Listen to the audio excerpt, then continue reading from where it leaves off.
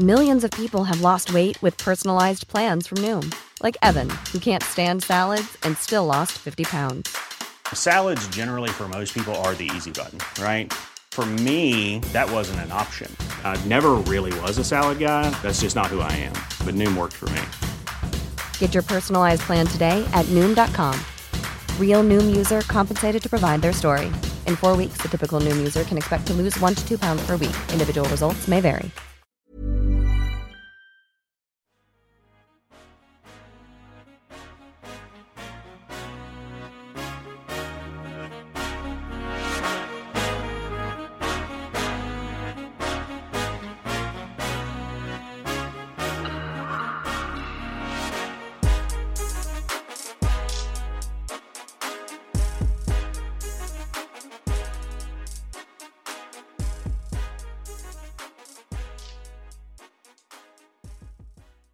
Hello and welcome to the Basketball Addicts Podcast.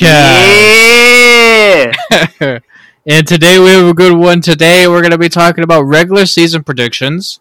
So basically we're going to be hitting what our regular season record, end of season record, and our standings are going to be, and what our predictions are for those and every team that's going to be on that list. And we're also going to be talking about awards. We're going to talk about who we think is going to be the MVP, talk about the top 3 guys we have at every slot, just to talk about, who we have for each one. And we're going to go over a little bit of an intro, talking about some hot topics, which is going to be about Victor Wembanyama, Zion Williamson, Draymond Green slapping the poo out of Jordan Poole. It's going to be some fun stuff to talk about. So that's where we're heading first. Is there anything you want to say before we kick it to the first topic? No, let's get to it. All right, sounds good. The first thing we're going to talk about is Victor Wembanyama.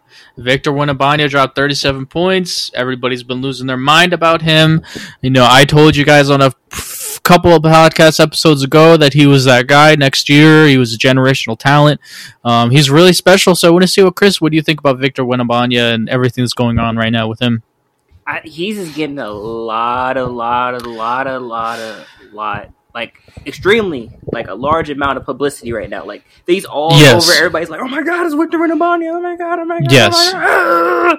Brain melting, people running around, everything's on fire. They're like, we have to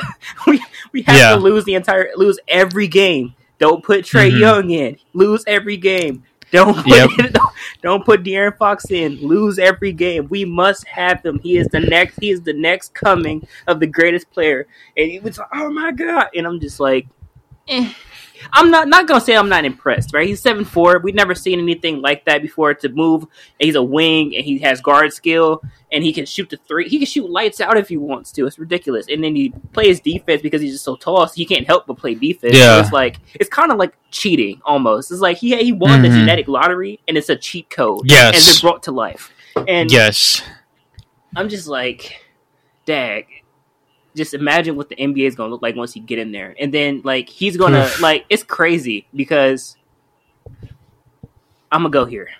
And say this. And you can agree with me or not. Remember how Mike was, with the Wizards? Right? Yeah.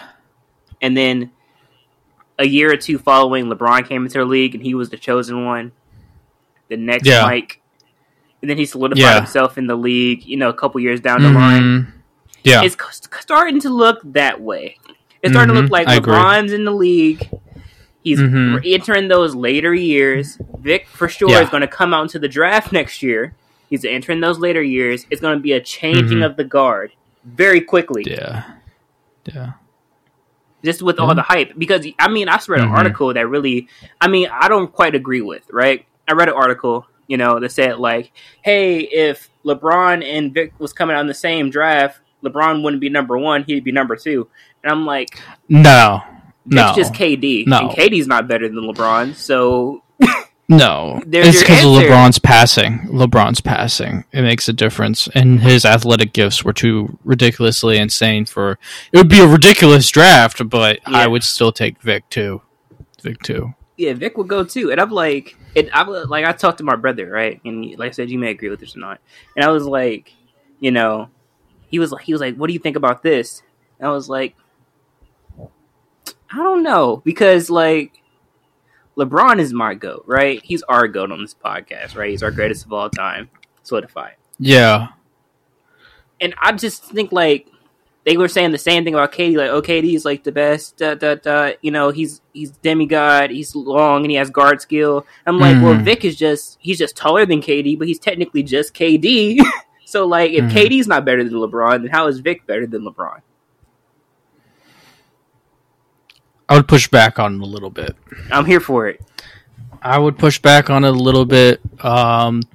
Even though I feel like you made a great comparison, and I would have made the same comparison as you, is some people are evolutionary steps from other great players, and LeBron James is an evolutionary step from Magic Johnson. Magic Johnson, you know, athletic gifts. You basically pair Dominique Wilkins and Magic Johnson, you get LeBron James. You know what I mean? And we're looking at the 2.0 KD because KD was ridiculous, right? But you add 5 inches and you gave similar skill. But the reason why KD is, yes, if we're going apples to apples, KD to Victor and just scoring specifically, then I see your point. But at the rim, he's going to be a shot blocker. Something not KD is not. That's another way he's going to impact the basketball game. He's going to impact the basketball game on the boards. 7'4". He could be as frail as you want him to be, but he's still going to get boards. He's still going to impact the game defensively. Yeah. And there's point in times where he does flash passing intelligence. And that's where he is much more developed in the passing and the basketball intelligence of the game that way than KD coming out. Now, I'm not saying that he's like Giannis or Jokic where he's super special. I'm just saying it's more polished. Think of like 3 assists per game his rookie year. That's where I'm viewing him. So I would push back a little bit because KD is not a complete player like Bron, but Victor's a step forward into more of a complete version of KD, in my opinion. That's crazy. And so my question for you, right, Jay, and then we can kind of conversate this if you want to. Yeah. Do you think that starting with Vic, do you think we will start technically the first evolution was Giannis, right? For this modern day like center type guard combo kind of thing. Do you think because of Giannis and now we're getting Vic who's 7'4", do you believe that that maybe 10 years down the line we're going to have a taller NBA? 100%. I 100% understand exactly where you're getting at, because 7-footers are so much different than they used to be because they're not, you know, in the post as much, right? They're learning guard skills. Look at Chet Holmgren. Yeah. You know, he's kind of in that mold, and I think we're going to get a lot more of those type of guys. I think guys like Kevin Garnett, Dirk Nowitzki are to blame for this style of play that we're seeing. I mean, there's even a 7'17" guy from France that has skill and like really skilled. That's not Victor Wembanyama. That's like 1 year below him. So like, there's a lot of guys that are going to be coming in that can do more than like a Kristaps Porzingis. They can shot create for themselves a little bit more, and they're going to have more skills. So I completely understand where you're coming from, and I think that's the league will move to that. It's going to be like, how skilled can you be, how tall you can be, and we're going to have some demigods in the league, and Victor Wembanyama is the first step towards that era, and so is Chet and Evan Mobley. There's a lot of guys. Okay, so piggybacking off of that, right? I don't know if you remember this or not, right? Remember, I believe it was maybe a couple months back, right? And we were talking, you know, individually, right, on a podcast about our different takes on the evolution of basketball. Do you quite remember that one? Yeah. Yeah. And I was talking about the evolution of the center position. So my question is that coming sooner than I thought? I think extinction of the post is coming for like traditionalist centers. Yeah.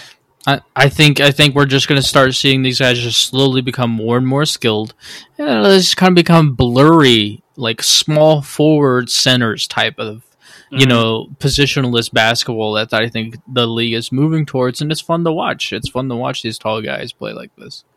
Yeah. I can't wait till we do our evolution of basketball series based off this year and going forward. Because just to think what the NBA will look like, they're just looking forward to the future. If we're looking at Vic, Chet, and Giannis, we're saying maybe Giannis may have maybe a couple more years down the line, so he'll actually see like the fruits of his labor really take form in other players. And it's just gonna be just crazy because like you have players like Scoot Henderson who has an amazing game who gets overshadowed because he's not 7'4". So it's like that's what's gonna end up happening. A lot of these smaller players are gonna be really like literally like physically, mentally overshadowed because they're not gonna be as tall.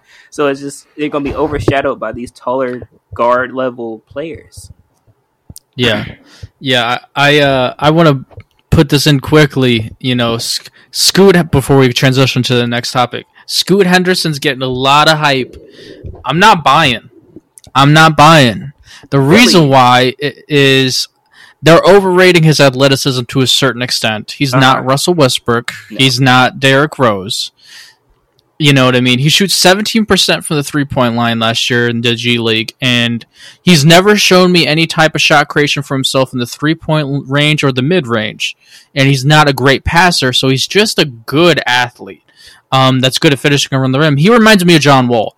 Now, I don't think John Wall's had a terrible career or a terrible player, but I definitely feel like some people are saying, "Oh man, Scoot's close with Vic." I don't know, is Vic or Scoot? Like, it's nowhere close. Vic is in a different stratosphere than Scoot, and Scoot might underperform comparatively speaking to the hype right now. But hopefully it proves me wrong, and this year he shoots better. But I'm seeing a complete lack of skill at the point guard position where, you know, everybody's highly skilled. This guy's only 6'2", but he's bulky like John Wall. Like, I feel like he's John Wall, you know, reincarnated, but you know, I think Scoot's hype is a little overblown. But I think this every year. Yeah. So for me, my pushback on that really quick is that you can't teach height, right? You can't teach heart, you can't teach courage, but you can teach somebody how to shoot. Did Marcus Smart ever learn how to shoot? It took him a long time. It took him a minute, though, but what I'm trying to say is John Wall never learned how to shoot. Like, Russell Westbrook only ever got a mid-range pull-up shot. Like, for guys that are completely deficient at shooting the basketball and when they come to the NBA, there's limitations to how good they can become shooting the basketball because they have so much ground to make up. Like Lonzo Ball, for example. We're never going to see Lonzo Ball shot creating from the three or like becoming this amazing mid-range shot creator for himself, but he put a ton of work in and he's going to be a standstill shooter for the three-point line for the rest of his career. Yeah, guys can become that, but they have to put in a ton of work for it. And it's pretty rare when somebody doesn't have show any skills that makes me think. Like, I'm being very blunt with you, Chris.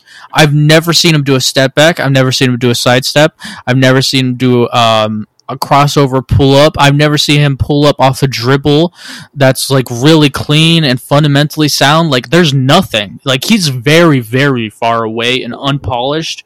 Has no, like, very, very lacking skill wise, and that's where I'm kind of standing there because it's just so far away.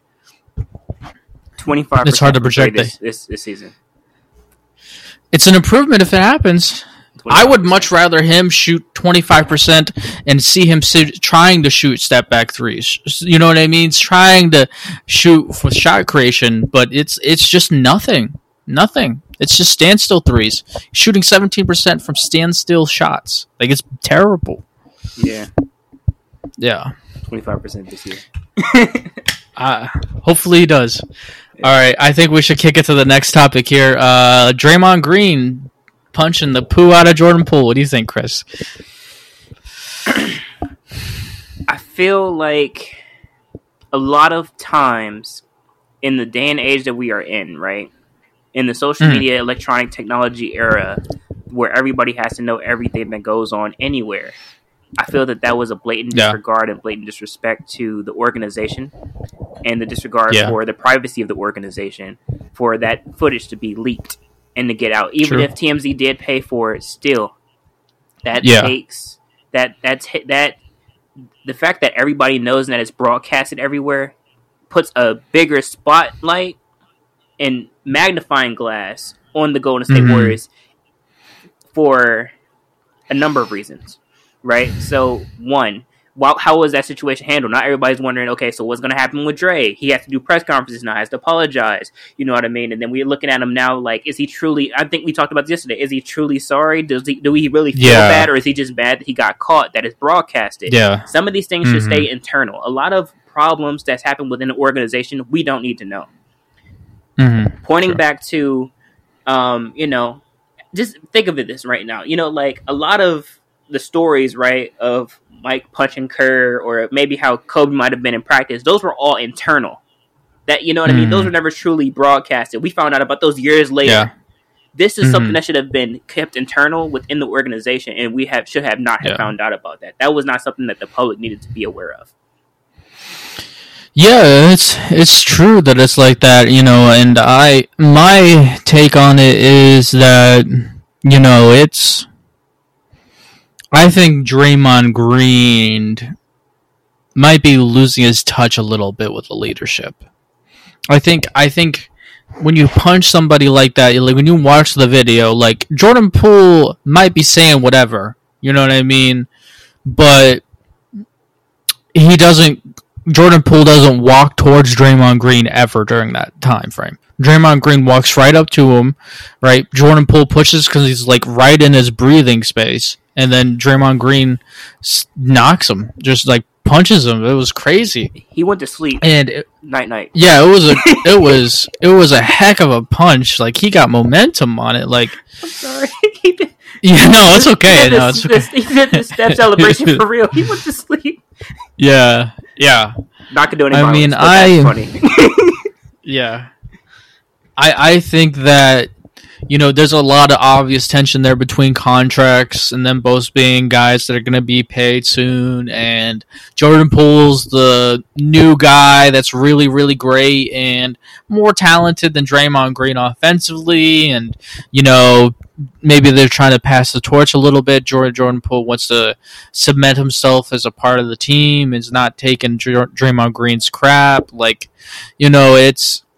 I think Draymond Green really lost trust with the roster, in my opinion, especially the younger guys. Like he goes out and punches Jordan Poole. I wouldn't be surprised if Jordan Poole's the representation of the younger guys.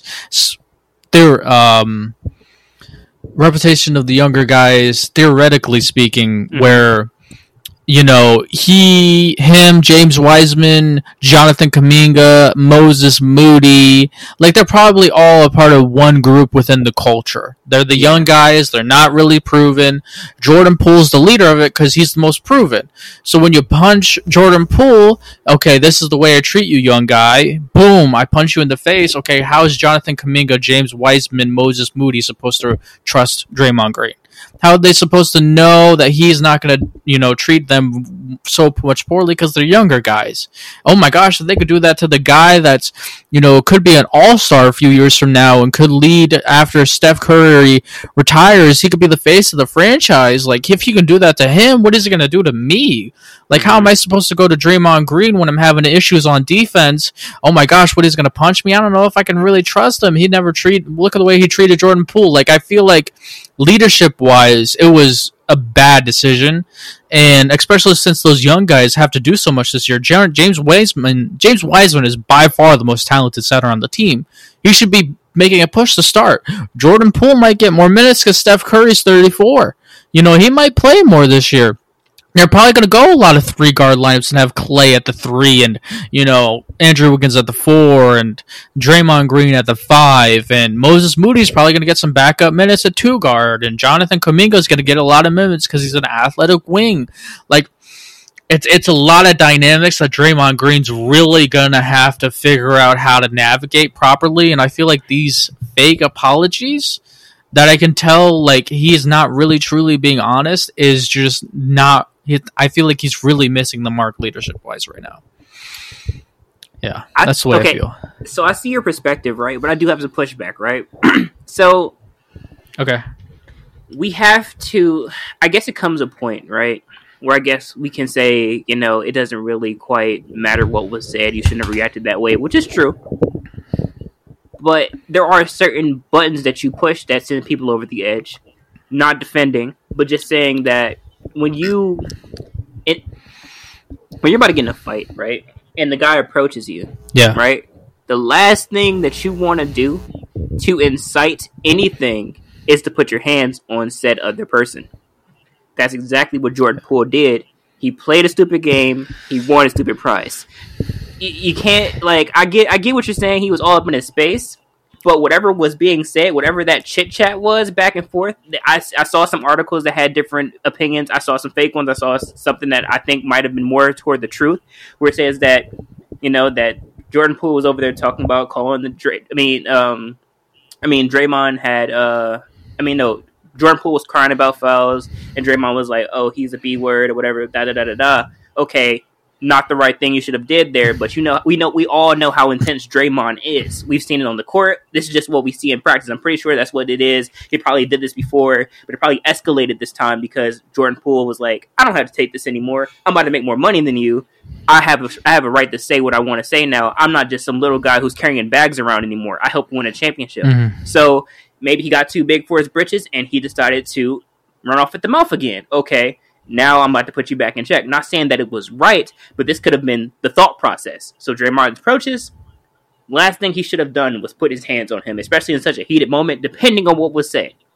Because we don't have any audio on that, we just have video. So from video, it looks like, you know what I mean? It's certain things that can be said that can push those buttons, especially when you're so stressed out because it is a contract year and you're like, okay, I should be getting paid this year. You know what I mean? This guy's going to get paid this year. And you're all just trying to, it's at the beginning of the season. You might have some jitters, whatever. You just came off a championship run. You're feeling good. But everything could implode very quickly. So how I see it is just that he played a stupid game and won a stupid prize. I mean, I feel bad. I'm not condoning violence at all, but at that point in time when the tensions are flaring up like that, and like I said, we all know how much of a hothead Draymond Green is, the last thing you should have done was put your hands on that man. Yeah, it's hard to really come to a cement, a solid conclusion without the audio. Yeah. Alrighty, you ready to kick it to the next topic? Yeah. All right, last thing we're going to talk about is something, the only thing from preseason that I've seen that I really want to talk about is Zion Williamson looks phenomenal. Zion Williamson, look, I saw, I don't know how I did, but I saw a clip of a 2020 All-Star game where Zion Williamson's in one of the games, either not Don Conte, I remember that. Either it was the All-Star game or it was the Rising Star or something along those. And he looked chunky. I was like, man, he looks chunky, but he's still playing in the league. He's got 27 points per game. He looks completely different, Chris. He looks like what he looked like a Duke. You have to understand when you lose weight like that for a guy like Zion, everything is going to have less wear and tear on his legs. He's going to have more stamina. He's going to be faster. His power is still ridiculous. All he has to do is be on the floor for 70 games this season, and he could get some MVP votes. And what I mean by that is there's usually 10 guys on a list that get MVP votes. Oh, this is third place. We have fifth place. We're just going to, he might get 1 or 2 fifth place votes. He could make that ballot. Because, theoretically speaking, if he averaged 27, just like he did a few years ago, 27, 10, and 5, because he really is a good passer. 27, 10, and 5, that's a really phenomenal season. This is a guy that could really lead the Pelicans to being a really good team this year. The vitality and how good Zion Williamson is could really lead to the Pelicans being a dark horse to make it the top 4 seed in the West. It's really interesting. So that's what I'm feeling about Zion. What do you think about Zion? Oh, I could agree with that. I saw his early interviews after right before the preseason, and he just looked ripped, he was made out of stone. And then given that, okay, now this guy has always been kind of had a bigger build, so he slims down, gets muscle, and he's still athletic, still can bounce out the gym. I don't know if all I saw right from preseason was just a small clip of him jumping up with I don't know who it was, and just it like he was about to dunk on him, and then he switches hands and lays it up. And I'm like, how do you have that much time in the air to do that? It is athletic freak. It's just athletic crazy, freak. And I'm just like, yes, I could see it. Pelicans could be a top 4 seed. Yeah, they have all the pieces. Like we keep forgetting that they have BI, and he's just getting better. And then they got CJ McCollum last year. Like they were looking good in the play. I mean, you know what I mean? So yeah, I can see it happening. I can see them going. I can see them getting that. They got a lot of length defensively too. And they have the. I think got Grand Theft Jose Alvarado, Herb Jones, Trey Murphy. They drafted Dyson Daniels. They got some good defense over there too. So. Yeah, length and pop. Yeah, length. Yeah, length and athleticism. They're gonna be good. Yeah, it's gonna be fun to watch. It's gonna be definitely a team I can't wait to watch for sure. Yeah. All right, you ready to kick it to the next topic? Yes, let's go. All right, so what we're gonna do is now we're gonna list you guys our standings for each conference, and we're gonna talk about teams that stand out to us, and talk about things that we think about record wise and things we think about individual teams. So. In the Eastern Conference, our projected standings is I'll go slow so you guys can listen slowly, just so you can keep a mental image in your head of where each team's listed. First seed, we got Milwaukee Bucks. Second seed, we got the Brooklyn Nets. Third seed, we got the Boston Celtics. Fourth seed, we got the Cleveland Cavaliers. Fifth seed, we got the Philadelphia 76ers. Sixth seed, we got the Miami Heat. Seventh seed, we got the Atlanta Hawks. Eighth seed, we got the Chicago Bulls. Ninth seed, we got the Toronto Raptors. 10th seed, we got the Washington Wizards. 11th seed, we got the Charlotte Hornets. 12th seed, we got the New York Knicks. 13th seed, we got the Orlando Magic. 14th seed, we got the Indiana Pacers. And 15th seed, we got the Detroit Pistons. Okay, Chris, what are some things and teams that you want to talk about in the West and just in those rankings? And yeah, what are you thinking, Chris? Okay, so we have Chicago 8. Did you hear about the Lonzo story? Have you been up on that? He said he can't run or jump right now. Yeah. So, is that just depending on if he was able to come back, or if it's just saying period? It's period. Okay. Yeah. Well, that's an interesting No Lonzo, story. I still think they'll be 8 seed. With Lonzo, you think they'll be 8 seed? Without, I think they'll still be able to make it 8 seed. Okay. That's a question I did have. Okay. Okay, let's start with the Nets. And then fun times. Let's start with the Nets. So, okay. I remember we talked about this before, right? When Ben Simmons first got traded, right? Because this is just preseason, so we don't really know what the team will look like. Yeah. So when he first got traded, we were talking about it. He was like, "This is a great pickup for the Nets." Even though like it takes the ball out of Kyrie's hand. You know what I mean? Let somebody facilitate. And he also plays great defense. Even if he doesn't score a basket, just plays good defense. They're a good team. But then I'm seeing him in preseason. He's like taking some shots, which is good to see. Finally taking some shots. So I mean, I guess I'm just gonna put it. It's hard for me to say anything good about Ben Simmons, but he's been taking and making shots. He's been taking and making shots, and I say that if he could keep this up in the preseason and maybe average like 20, 10, and 5, like I'll be okay with that. Like, I don't even think he'll average 20. I think it'll be like 14, 10, and 5. 14. I'm saying I'm giving him the benefit of the doubt because I've seen what he's been able to, what he was able to do in previous years. So like, not because like if he could do 20, 10, and 5, and you know what I mean, and play defense at a high level like he was, and his mind is right, and he's not sitting out games, then I mean I can see them making the second seed. I can see them going pretty far actually, and possibly giving the Bucks a run for their money. Yes. Yeah. They just have too much scoring, way too much scoring on that team, and we all know from last year that KD's not a passer, he's not a thinker, he's a scorer. No. Kyrie's not a passer, he's not a facilitator, he's a scorer. So you take the ball out of their hands and make it checkers for them and chess for Ben, and then that's a win-win situation. Yeah, I agree. Yeah, I would be extremely high on the Nets if Steve Nash wasn't their gosh darn coach. I would be saying, I'm not kidding, Chris, I would go 66, 68 wins. Okay? That's how high I would be on them, because most people don't know they have one of the Morris twins there now. So they got forward and three-point shooting depth behind KD, and, Claxton has slowly been coming along to be able to be a starting center in the NBA. I feel like this is the first year where he'll take that step, and he'll be their starting center. So he's a much more athletic center. And, Ben Simmons fills so many holes because he's a 6'10 player that is a defensive player of the year level guy. He's ridiculously gifted defensively.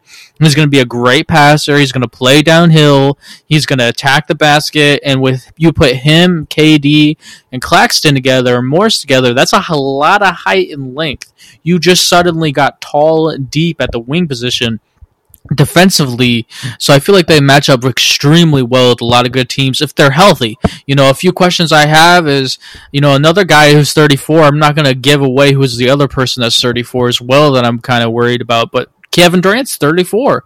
Like, we don't know how much longer Kevin Durant's going to be able to be Kevin Durant, but if Steve Nash wasn't the gosh darn coach, and I didn't have to deal with the stupidness of Steve Nash, this would be a slam dunk for me for NBA championship because of how well these three guys fit together. It's gonna be a lot of fun to watch. Primetime TV, the drama, the injuries, the debates, them fighting internally, like, it's gonna be so much fun. Yeah. And about the Kevin Durant, just real quick. You said that he's 34. You don't know how long he'll be able to be Kevin Durant. I think the style of basketball he plays will aid in his longevity in the league. Because he's not. Definitely. He's not really banging bodies on a daily basis like LeBron and just Iron Man in and out. Like it's gonna be very rare. Like the worst thing that can happen, knock on wood, is that he goes for a jump shot and somebody Zaza's Petroleum, and then that's pretty much it. Like other than that, he's not really going downhill too much. Yeah, I think you're right. I think KD, whenever he does start aging, we do see athletic decreases. I think he's going to look more like Dirk, like a mobile Dirk, where he's just going to be like, I'm going to fade away on you and hit this one step back, and we're just going to be taller than you, and he'll age gracefully. I definitely agree with what you're saying. Yeah. All right. Is there a team you want to talk about next, or do you want me to go to a team that I want to talk about? I chose last time, so hand it off to you, my friend. All right. The first team I want to talk about, there's a lot of teams I want to talk about in the East, but the first one is the Boston Celtics. Okay. Interesting. The Boston Celtics would have been my number one ranked team because they added Malcolm Brogdon. They still have Marcus Smart. They now have a lot more decision makers. They're gifted defensively. Jason Tatum and Jaylen Brown are special. But where I draw the line here is you guys are about to realize how much an elite coach can make an impact on a basketball team. Mm-hmm. You think they're not going to miss Ime Udoka? Look, there's a reason why the Celtics looked completely different last year than any time previous, was because Ime Udoka was a Greg Popovich disciple. They believe in passing, team defense, and high basketball IQ plays and players. Okay? And he brought that system to Boston, and it looks completely different with Ime than it did before. They installed that system, and they completely negated what their weaknesses used to be. Look, I don't know who the assistant coach is that's taking over right now, but there's going to be a gap. Okay, there's going to be a difference. You can't replace a mind like Ime Udoka with some random guy on the bench, whoever is their assistant head coach. And, even though they have all the talent to win a championship and to be in the NBA Finals and to be the number one seed, and I would have them there, no Ime.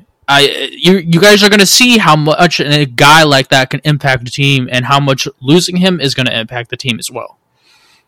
And don't come out here and blaming Jason Tatum and Jaylen Brown and those guys when things start not going as well as people may think they're going to be. I still have them as a 3 seed, but don't. It's the fact that they are not going to have as good of a coach. Okay, and Ime Udoka, when you lose a top 5 guy like that, Ime was a top 5 guy last year. We lose a guy like that, there's a huge impact. You know what I mean? Yeah. So what do you think about the Boston Celtics? I think you hit the nail on the head. I think I mentioned it last time we talked. Was that it's going to be a definite, I would say maybe a learning curve, because trying to fit into a new system, because you have a brand new coach, you have to is either he's going to establish the identity as the same as last year because he's the assistant coach and he's going to be like, I'm just going to leave everything the same, or he's going to try to change things. Who knows? And I mean, Ime he made a world of difference. Outside of whatever he might have been doing, that doesn't matter. We're talking basketball here. You saw a different Boston Celtics team once he took over and truly grabbed the reins of that team. The team we never seen. Like, Brad Stevens knew what he was doing when he put him in that position, and we all was like, "Are you sure?"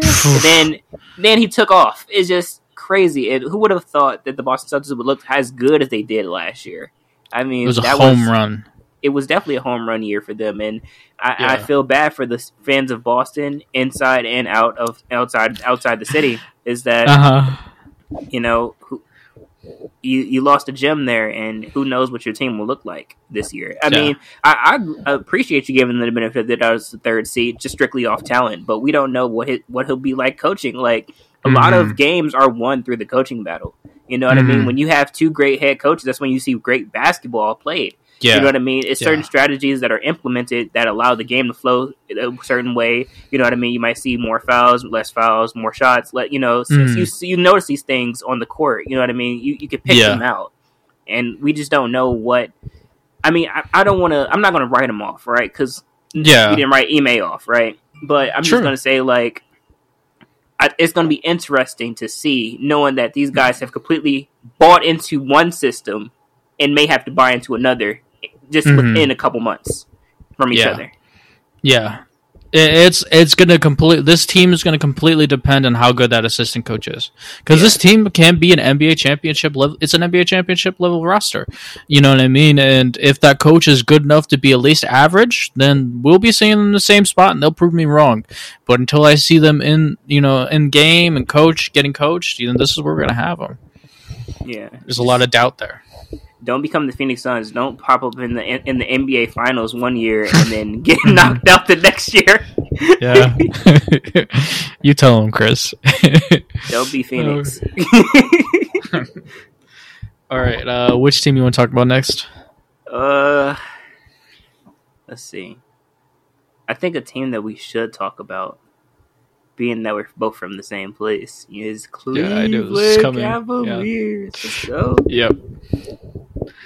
Cleveland. I'm still in shock that we were able to land such a player. So, like, every time you ask me about this, and every time I think about it, my mind just goes blank. Happy. So happy. It's like that happy song by Pharrell just plays in my head consistently. Pharrell Williams. I'm so Williams. Happy. That's basically what it goes in my head. So, I'm gonna be positive. So, I think that's a good place for them. I think 4. I think they could be a little bit better than 4. I think they finally have put the pieces together to make a deep playoff run. It just all depends on matchups.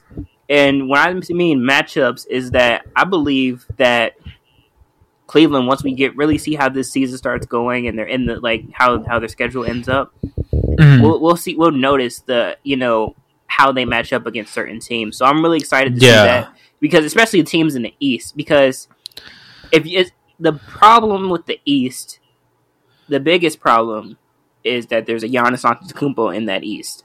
And you have to figure out how to defend Giannis Antetokounmpo. So I feel that Cleveland is finally I think that they figured out maybe possibly, right, a build that can possibly rival the Bucks. Meaning that they just have enough players that they can enough bodies, long, lengthy bodies, they could throw at him. You know what I mean? Not saying he's not going to drop 25 10 and it's 5 or like 25-5-5, but that's a good night if you stop him from scoring 30 plus points because he's just unstoppable. So I feel that I feel like it just depends on matchups when it comes down to it, getting used to each other, and it just depends on matchups. Injuries also will play a factor in this as well. True. Yeah. Because it could be one of those seasons where, like, knock on wood, you could have, like, your best players always hurt, and then you're just like, dang, like, we had it this time. You know what I mean? Now we have to wait till next year. So it's like, it's good to see, but it's also like, I'm kind of cautious with it as well, because we've seen teams like this, they build phenomenally, right? And then they automatically, like, the year they're like, we're finally making a push for the finals, everything goes wrong. And I'm just like, not saying that it will, knock on wood, because I have a wood desk. It's just saying that I'm very cautious with this. Like, I want to be hype about it, but I'm just cautious. I'm gonna stand back and just watch how the matchups play out and just hope for the best. Yeah, I completely understand where you're coming from. I think Evan Mobley's the X factor in how good they're gonna be, because if Evan Mobley's dropping 17 next year, this team is going to be the 4 seed, right? Like, this team's going to be really good. If Evan Mobley could push those upper teens and points per game, like I think he can, he develops like I think he can, and though he gets better, then I feel like as he gets better, this team is going to become even better every single year. And as long as Karis LeVert can be used well, and they put all these guys in together, and they get all their minutes, and the dynamics of being a team, and, you know, adjusting to Donovan Mitchell as a superstar, it's going to happen. I really think that this team is really solid. I think they're the two big guys in the center position is going to give issues to the Bucks. It's going to give issues to the 76ers. It's going to give issues to the Celtics. It's going to give issues to the Miami Heat, because all of them like to attack the basket. Like, they really have a unique formula with those two bigs, and I really am excited to watch this team play, man. It's going to be a lot of fun. Yeah. All right, so I'm going to kick it to my next team that I want to talk about. There's so many good ones still on the board. I'm going to talk about the Philadelphia 76ers. I figured. The Philadelphia 76ers are a team that could be anywhere from the 2 seed or the 7 seed, depending on how two players play. And neither one of them is Joel Embiid, because we already know what to expect from him. But the guys I want to see is, look, if James Harden is going to be the same as last year, where it's 20 and 10, and Tyrese Maxey is still a 20-point-per-game guy, then I think they're probably going to be the 6th, 5th, 4th best team in the East. Around that range, they're not going to push the top 3, because the top 3 in the East is stacked. Now, if we can see James Harden drop 25 and 10, and maybe Tyrese Maxey stays at the same spot, then they'll be pushing the 4 and 3 seed. But if Tyrese Maxey can develop and grow, we see James Harden come back a little bit. Maybe it was an injury last year, and he, might come back a little bit more aggressively. They both average 25-ish points per game. I'm not saying it's exactly that, 24, 23, somewhere around those range. This team could be the second best team in the East. It's all dependent on those two, because they don't have a lot of great depth. They don't have a lot of great defenders that can be, stand on the floor and space or shoot threes. You know what I mean? They have flaws, but the stars carry. It's going to be completely subjective, and I feel like no team in the East could move up higher and move lower based on, two players. So that's what I'm thinking about the 76ers. What do you think about them? Okay, I understand where you're coming from with that. I do believe that Joel Embiid, we kind of already know where he's going to be at. And I think we talked about this already. James Harden is really, James Harden and Tyrese Maxey, that combo is really going to be the X factor going forward. I could see what you're saying. Like, if they're the same last year, then they won't be as good, because they wouldn't be able to push for the high-powered, top 3 of the East. But if James Harden can even show us like a sliver of what he used to be, right?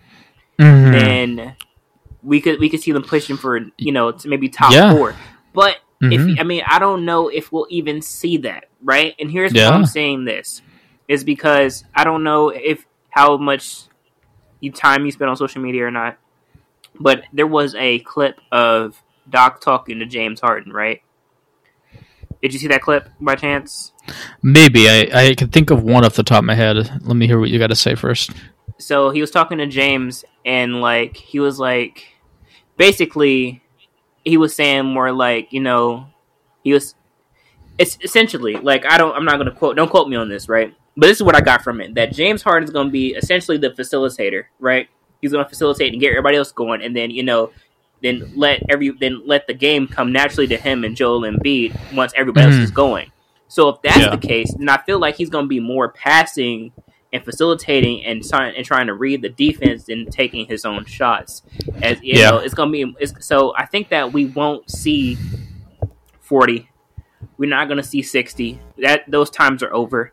I think as best we can expect for this season is like 20, 10, and 10, if anything. Yeah, I guess I can see where you're coming from. It depends on how much he, gets his shots up or not. You know what I mean? But it's interesting. Exactly. But then in the other case is that even if James Harden remains the same and or takes a step back and just strictly focuses on passing the ball more, right? And just takes a couple shots here and there and let the game come naturally. They still have Tyrese Maxey. Yeah. Who has a high upside. Now, True. I'm going to say if we see 20 from James Harden, 20, 10, and 10, right? That's the best case scenario, right? 20, 10, and 10. Mm-hmm. If we could see 25, 6, and 7 from like Tyrese Maxey, where he might have like a 30-point game here and there, I would bet on that team to push for the 4th seed more than I would if they were exactly the same player. Yeah, true. Yeah, I agree. Yeah, it's an interesting team. It's going to be a lot of fun to watch to see how well everybody's moving together. And, yeah. All right. I think you have next pick. I'm going to choose your favorite team. Let's go with the Atlanta Hawks. Oh, okay. Let's go with Atlanta. Okay. So Atlanta made a move, right? This offseason and got DeJounte Murray. Yeah. Now, I think that it's not a great move, but it is an underrated move because I think that it gives them more guard play that they desperately need. Not saying that Trey can't pass the ball because he does pass the ball great. He takes a lot of those long shots. You know what I mean? But I think that the height that DeJounte Murray brings to that position and being able to facilitate will work wonders because Trey is undersized. We all know this. He's a short guy. He's a short guy on the court. You know what I mean? With the biggest heart and talks the most crap. But swaggiest. I think that Ice Trader King. I think that he has that this team could. I'm sorry, where did you have him? Atlanta Hawks are 7th, right? 7th. I think that might be a good place for him, but I think that depending on how the East rolls out, because I don't know. I have to look at their roster again. Because if they still have that weakness, then I'll leave them there. But if they fixed it somehow, then I can move them up. Because I think that they have enough firepower to be that high-powered Atlanta team we've seen a couple years ago. I think that adding DeJounte Murray was a good pickup. Give us some defense, give us some, a little bit more guard play. And we just have to. I just wonder how John Collins is gonna look, because he had like 25 last year, right? He had a couple 25-point games. Like, is there going to be anything different? Have you worked on anything, or will we see more of the same? Where it's just I'm athletic and that's it. Yeah. I feel like the same issue I have from them from last year is the same issue with the question mark I have for them is defense. Like, they could score with anybody, okay, but they can't defend anybody last year. So, DeAndre Hunter is the best defender on their team. How healthy is Clint Capella? Is Onyeka Ongaku ready to push for the center position? How much better is John Collins going to be at the defense? Because he does have defensive potential with his athletic gifts. I feel like DeJounte Murray's a pretty solid defender, so it might be a little bit of an upgrade, but they still got like Bogdanovich and guys off the bench that really aren't good defenders. Like, it's going to be interesting to see how good they can be defensively, and then I feel like that's going to determine how they can be as a team. I feel like they're missing a few things. They just need to upgrade their roster a little bit, but it's okay. This is a 7th. They've earned their 7th seed, in my opinion. Yeah. All right. I'm going to kick it to my next team on my list that I want to talk about, my 3rd team, and it's the Miami Heat. They're the 6th ranked team in the East in our rankings. I'm going to have to tell you guys why, because they've been a staple of being a highly ranked good team for a very, very long time. Jason, why? Well, unless Jay Crowder gets traded to them, because he hasn't gotten traded yet, he might go to Miami, and this might fix my worry. They have had the formula since Jimmy Butler has been in Miami of having a wing next to Jimmy that can play defense. They had Jay Crowder for a while. They had one of the Morris twins for a while. They just had PJ Tucker. That has been the winning formula since Jimmy's been there. And it's important that I explain this to you guys, because you might be thinking, why would Jimmy need another wing defender? He's a phenomenal defender. Well, he needs another wing defender because he's the main guy on offense, and he needs to have the energy to attack offensively. He might play great defense in spurts, but he's not going to... If he's forced to guard guys like KD and guard Jason Tatum one-on-one all night, he's not going to be able to produce the way he used to be scoring-wise. So they kind of lost the key to their formula from that sense. And Kyle Lowry looked really, really old last year. And they really haven't found a replacement for him. They didn't draft anybody that's a backup point guard. I don't really see them filling that hole. So, and on top of that, how much is Tyler Hero still your 6th man? Like if you're not going all in on scoring points, then you're not going to be that good next year, comparatively speaking to what you've been. And, they did draft some guys like Nikola Jovic that I really love, but he's going to be the Heat really don't start guys off like that. They usually bring them off the bench. They slowly develop them and stuff like that. That's the way they work as an organization. So I'm extremely worried about this team because they just don't have the things that used to make them work. And, no wing guy over there. I don't know who's going to be the one defending all those guys one-on-one, and that's why I'm not as high on the Heat this year. This is the first time since we've been doing this podcast that I've ever seen a Heat team that have been like, your roster does not fit your culture. Mm-hmm. I can see so that. I can see exactly where you're coming from. Actually, I completely understand and agree with where you're coming from. Because I think Jay Crowder was on that team that made the push in the bubble. Yes. I just don't like that for once the Heat just didn't add anything since last year. Like, I think that Spoelstra is a smart enough coach. The Heat organization has been proven enough to understand that they understand the basketball and the system that they run.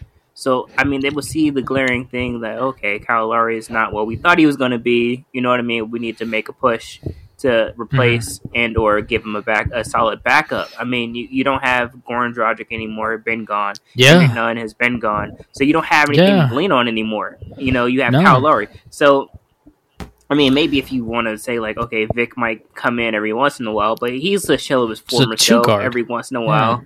So it's like, you can't really depend on anybody. So I feel like this was a bad offseason for them, and it's going to translate into the regular season. And then maybe they'll wake up in the middle of the season and go, wait a second, we don't have any guards.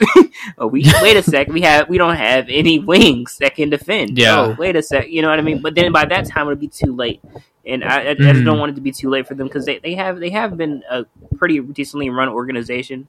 And like I said, they've shown that they understand the game and their system and the system in which they perpetuate with their players. So I feel like I don't understand what's missing right now. Like not what the team is missing, but what the front office doesn't understand right now. Like, why haven't you made any moves? Yeah, they completely just didn't do anything. It was like, oh, we're definitely getting Donovan Mitchell, but didn't make any moves. Like, yeah. I completely agree with you, Chris. I feel like this is one of the rare times that the Miami Heat offense, front office, made a mistake. You know what I mean? Yeah. You know, everybody's human. This has been one of the greatest run organizations since Pat Riley took it over.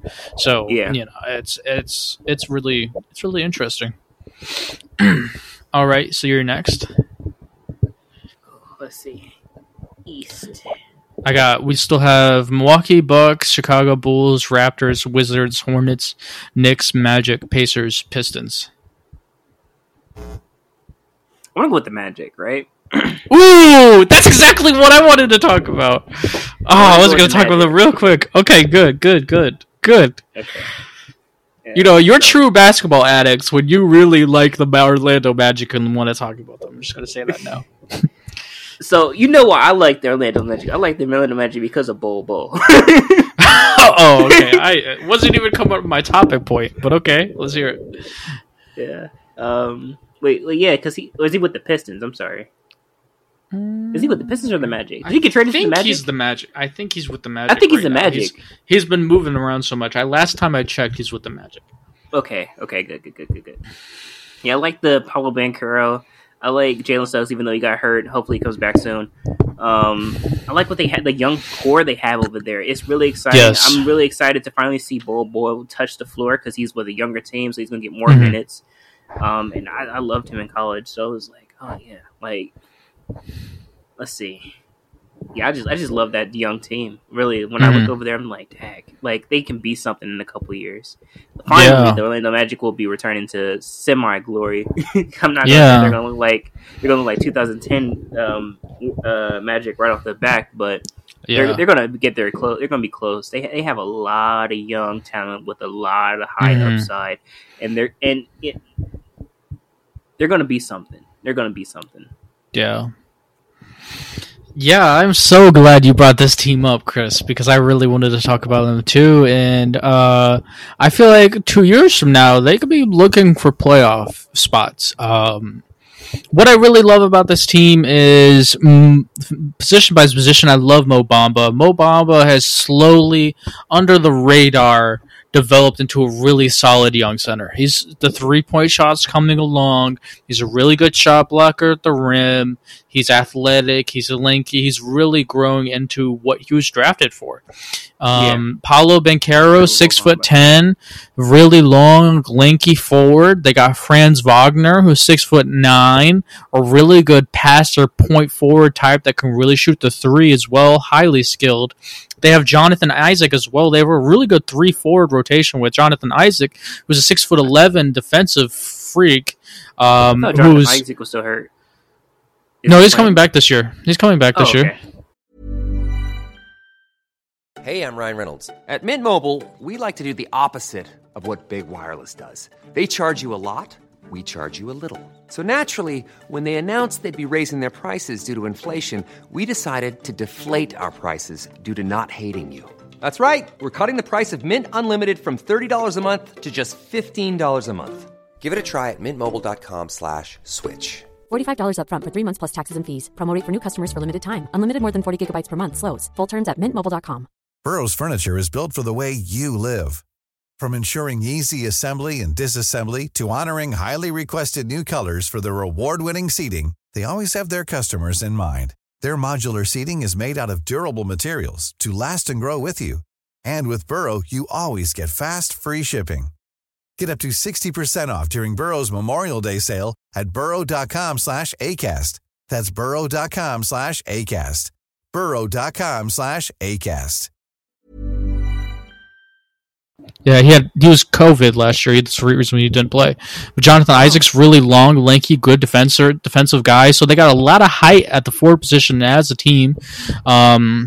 Jalen Suggs fits on this team because he's the connective passer, may not be like as great of a scorer, but he's going to pass and rebound well and be high basketball IQ. And Cole Anthony's the scoring guard from those two. And I really love their head coach. I talked about it last season as well. I really feel like this team is going to be a fun NBA League Pass watch, and I'm excited to see this team grow, man. They have a lot of good things that are going to make them a good team moving forward. Yeah, I totally agree with that. Yeah. Totally agree. I forgot about Mo Bamba for a second, but yeah, I totally agree with that. They have a lot of height. A lot of height. Yes. That's good for the East. That's good for the East. That means they can contend with some of those long, lanky teams. I completely agree. Yeah. It's gonna be fun to watch. I might just add them on Link Pass as my favorite team and just watch all of their games just to see. Yeah, it's gonna be fun. Yeah. All right. Well, I can't really think of any other team that's not in the playoffs that I want to talk about, so I'll talk about the Bucks. That'll be my last team, and then we'll move to the West. Unless you want to talk about anybody else. I might talk about another team for like 30 seconds. But the Milwaukee Bucks. The Milwaukee Bucks, for me, you're about to see a really phenomenal version of Giannis. This is going to be, they're really good in the regular season. They're going to have still Drew Holiday and Chris Middleton. Jordan Nwora is somebody off the bench that how much he develops is going to determine how well good I view this team, because he's a shot creator off the bench. And they don't have anybody that can do anything with the ball in their hands that's not named Giannis, Drew Holiday, and Chris Middleton, other than shoot a three and, oh my gosh, the guy's closed out too far, I'm going to go get a layup, right? Like it's really simple offense, and Giannis is just so great that this team is going to be really good. This is one of those teams that will do really well in the regular season, but if the Brooklyn Nets and the Boston Celtics are healthy, I don't think they'll go as far as people think in the playoffs, because these top tier teams with those top tier talent are going to give this team issues. But I think we're about to see Giannis greatness, and this is Giannis greatness, Giannis greatness, Giannis greatness, and Giannis greatness. That's what we're about to see. So, what do you think, Chris? I can see that. It's okay. So the way the Bucks are set up, right? It's always been Giannis, right? It's always been okay. Depending on how Giannis plays, determines if we win games or not. And I think this is what we're going to see more of. And I think that the way that Giannis has been growing and developing, especially over the league, the summer when he was in Europe, and we were seeing him, take certain shots and taking certain shots and try different things out. I think as long as that translates over, which I'm 100% sure it will, they're going to be a force to be reckoned with. Yes. And you look at they still have the same, core kind of. Giannis, still have Bobby Porter, still have those long guys who can shoot. So it's just going to be more of the same. I can see them taking the first seed. I don't want to say that they're the Houston Rockets, because I hope not, because I believe that there is a playoff Giannis that exists. So I'm not going to say that they're the Houston Rockets. But I do see where you're coming from. I do say that depending on the matchup, it depends on the matchup and how well that matchup plays together. Meaning the Brooklyn Nets, right? If they somehow are not clicking, which I like, could happen. I'm like 50-50 on that, right? Yeah, could happen. If they're not clicking, then they could run through the Nets. Yeah, But if the Nets are clicking, then they can take it 7, and then it'll be a deciding game. So it just kind of just depends on their matchups and how well they're gelling. Because if we're doing 1 and 2, I mean, they might not see the Nets until later on, depending on where they fall, actually. But it just depends on how they play against the Nets during the season. I agree. I completely agree, Chris. It's really going to be dependent on that. It's really going to be dependent on, the Nets, the Boston Celtics have a head coaching issue. The Nets have chemistry and head coaching issue. And the Philadelphia 76ers have James Harden and Tyrese Maxey question marks. But if those teams are at their best, they will all beat the Bucks. They could all beat them. You know what I mean? They could all beat them by a lot. They could all beat them by a margin just because of team talent. And it depends on the question marks and what they are and how they get answered. So that's the East is talented, but a lot of question marks. That's the way I feel like I would describe the East in 5 seconds. Yeah, talented, but a lot of question marks for sure. Yeah, and I'm just gonna spend like 20 seconds talking about one thing. If you like to watch League Pass, I'm telling you right now, Cade Cunningham and Jaden Ivey are going to be electric to watch playing together. Just going to say that. I'm not going to go overly in depth, but the Detroit Pistons will at least have 2 people that you can watch and have fun watching. All right. So we're gonna their team too. Yeah. Are you ready to transition to the West? Yeah, let's hit the West. All right. Same structure as the East. We're gonna go slow so you guys can hear every team and every on the standings. So number 1 team in the West for us is the Golden State Warriors. Number 2 is the Los Angeles Clippers. Number 3 is the Memphis Grizzlies. Number 4 is the Phoenix Suns. Number 5 is the Denver Nuggets. Number 6 is the Dallas Mavericks. Number 7 is the New Orleans Pelicans. Number 8 is the Lakers. Number 9 is the Minnesota Timberwolves. Number 10 is the Portland Trailblazers. Number 11 is the Sacramento Kings. Number 12 is the Houston Rockets. Number 13 is the Utah Jazz. Number 14 is the Oklahoma City Thunder. And number 15 is the San Antonio Spurs. All right, Chris, you can choose the first team you want to talk about. I think it's best that we get this out of the way now. Let's talk about the Lakers. Okay. Dun, dun, dun. Okay. So, Lakers, right? They made a lot of, moves that a lot of people were like, why? And then they made a couple that was like, okay. Like, Pat Bev move, I was like, okay. He's good. And then, the whole time, they're just like, Russ is leaving. And then here comes preseason, and Russ is still here. Not saying that's a bad thing, but I'm just like, maybe they don't work out. So I understand why we have them. I do, but I just want to believe. I want to believe that we'll see a different level of Anthony Davis, and I think that's where we're at right now, right? I think that so LeBron's like 37, right? He's probably more than likely breaking the record this year. Hey! He's going to break the record this year. Yes, sir. Number 1 in points, right? AD takes over, right, as the number 1 option of that team. If he can stay healthy, right, and play maybe 50, 60 games, right? Keep it reasonable. 50, 60 games, right? Just being reasonable. If he can play Anthony 50, 60 Davis, games, you're right. and play those games at a high level, yeah, and be consistent in those games, I can see them being like a 6 moving up.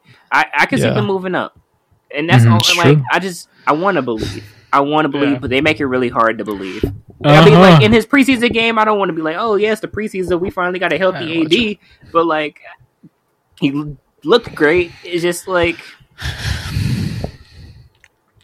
but you already got back problems already. It's just a preseason. He's got ice on everything. Preseason game 1. Oh my goodness. That scares me a little bit. Yeah, I think that if the Lakers, knock on wood, right? If the Lakers never win again, and they only win in the only championship they get out of this new decade was in the bubble, then they'll be one of the greatest failure to launch teams because they have extreme talent right now. AD's a top 5 player. That's it. I mean, like when top 10 right now. Top 10 right now, but he's supposed to be heralded as a top 5 player. True. They'll be one. You can say top 5 talent. Yeah, he's top 5 talent, but he's a top 10 player. They will be a great example of a failure to launch team, considering that you have LeBron. He's aging gracefully right now, but he doesn't have a good number 2 right now. And then you have, you have Russ shooting him out of games. But it just all depends, because I saw some things online, and, you shouldn't believe everything you see online. That's what Abraham Lincoln said, if you catch the joke.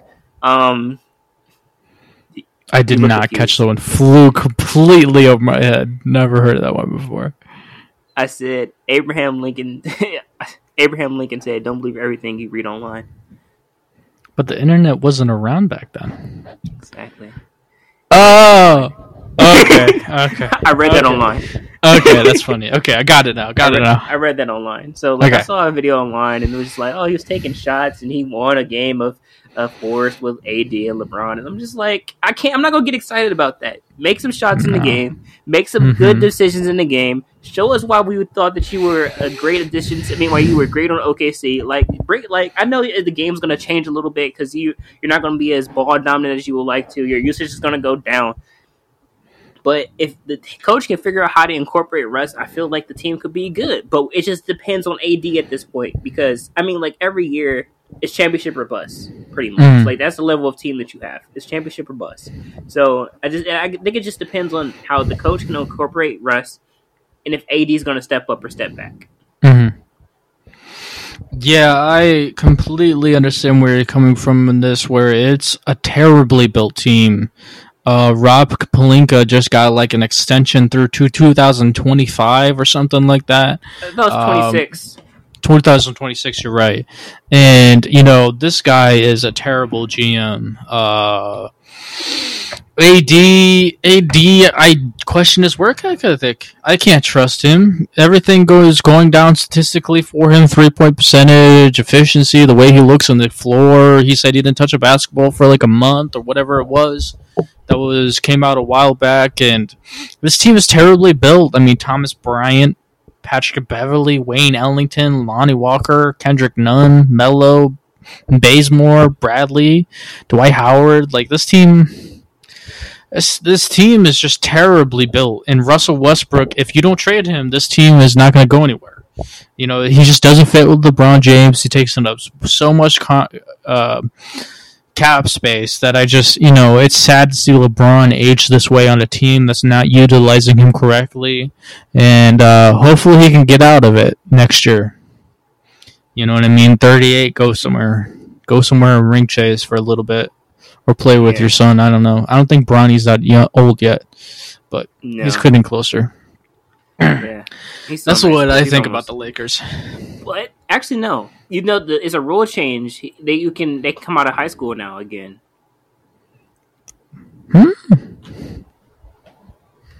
Really? I recently saw that there was a rule change and come out of high school now. You could declare in high school, I think, now.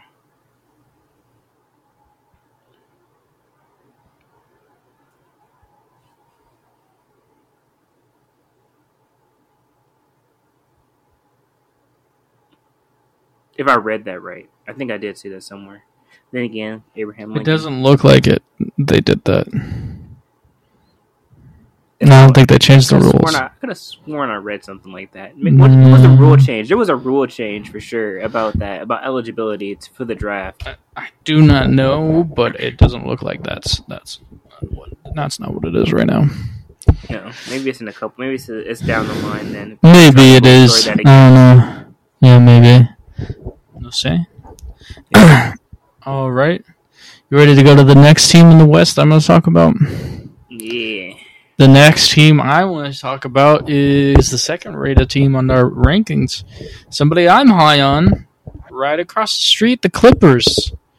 Yep, the LA Clippers, man. Let me read off this roster real quick for you. Zubac, Marcus Morris, Kawhi Leonard, Paul George, John Wall, Reggie Jackson, Covington, Robert Covington, Luke Kennard, Norman Powell, Terrence Mann, Nicholas Batum, Rodney Howard, Reggie Jackson, Amari Coffey, Moses Brown, and Brandon Boston. You know what I just heard? That is an extreme... This is one of, in the past 25 years, top 10 best benches I've ever seen. Okay. Did you pick John Wall? Yeah, John Wall's on the team. Well, yeah. Oh, I didn't hear you say John Wall. That's what I was like, yeah, John Wall as well. I mean, think about their bench, okay? John Wall's going to start. Reggie Jackson's on the bench. They got Norman Powell, who's not going to start. He's going to be on the bench. They got Covington, who's not going to start. He's going to be on the bench. They got Marcus Morris, who might start, or it's going to be either him or Luke Kennard or Terrence Mann or Nicholas Batum. You got all these guys. Like, the only thing is the center position is very below average, but everything else, this is like a historically great bench that they got going here, and John Wall is going to be the passer that they've needed for a very, very long time. And now you're going to talk about Paul George and Kawhi Leonard, and this team's going to be great defensively. I really think that this team is an NBA championship level team right now, and they're going to be fun to watch. It's going to be fun to see Kawhi Leonard in the NBA again, and I'm extremely excited to see the Clippers play. And I want to hear Chris, what do you think about the Clippers?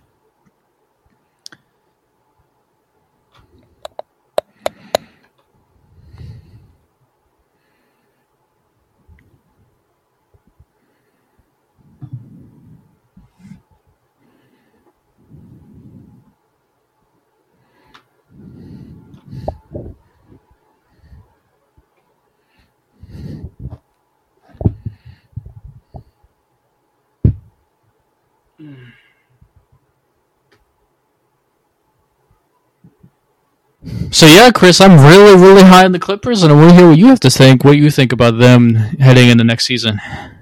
I think the biggest thing is that Kawhi's back, right? He Yeah. didn't play, last year. Well, he played a little bit. No, he didn't play at all because he got hurt the year prior. So he didn't play at all last year. And they didn't really do that we thought they would do, as far as like going deep to the playoffs because they were missing Kawhi.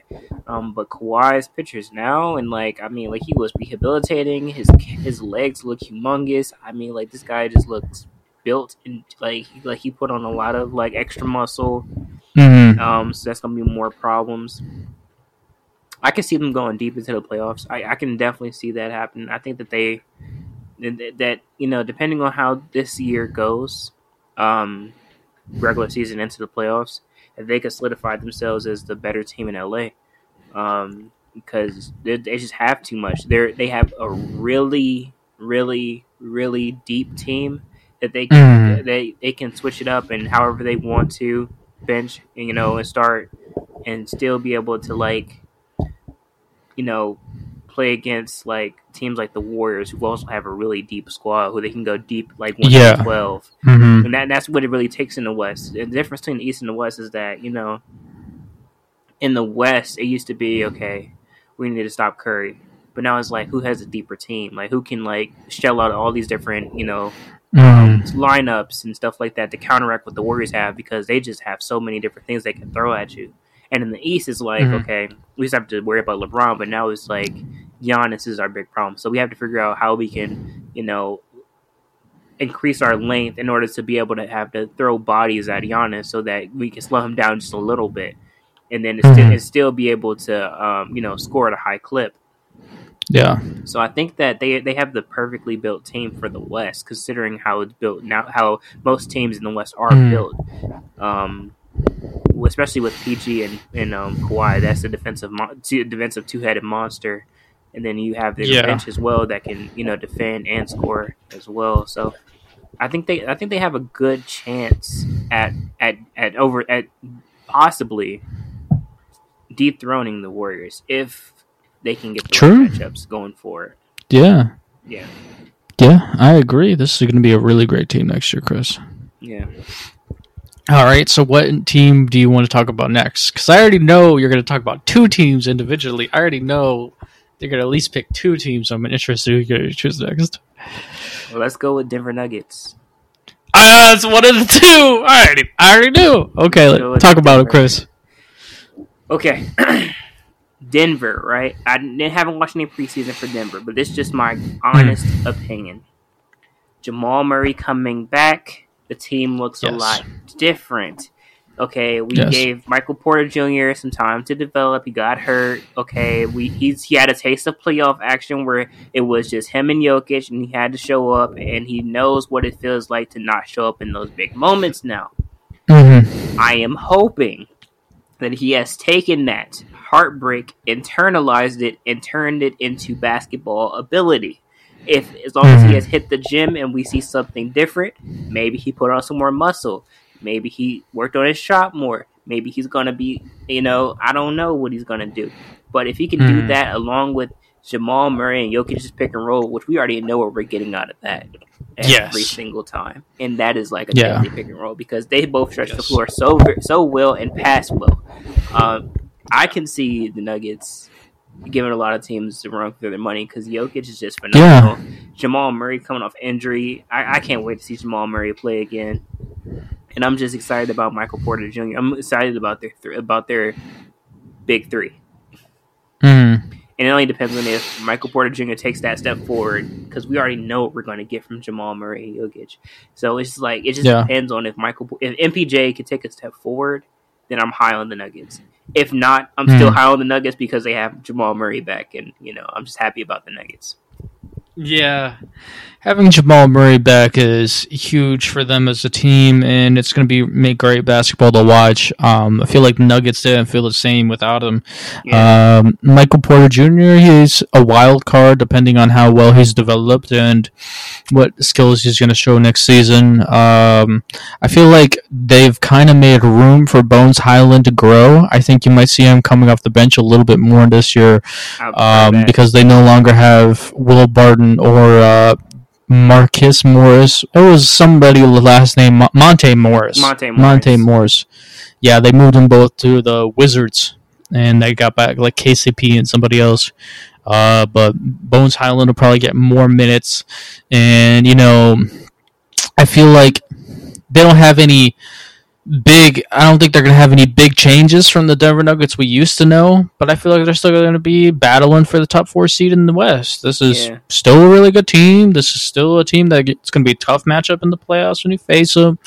This is basically the same old for the Nuggets, I think personally. So, then once they have these two guys back, and then they let these young guys grow and see how much they grow, and we'll be able to accurately guess how much better they're going to be depending on those young pieces. Yeah. Yeah. I just hope that it doesn't turn into a chemistry problem, right? Because, and not to spend too much time on this, but because, like Jokic has got one of the biggest contracts in the league. Jamal Murray is he's just coming back off injury. Hopefully it doesn't turn into okay, this is my team now. It used to be your team. I'm taking over type of thing. I just hope it doesn't turn into like the chemistry thing. I don't feel like Jokic is that kind of player, but I just hope it doesn't become that. Yeah. Yeah, I agree. All right, we're going to go ahead and kick it to the next team. The next team that I want to talk about is the Golden State Warriors.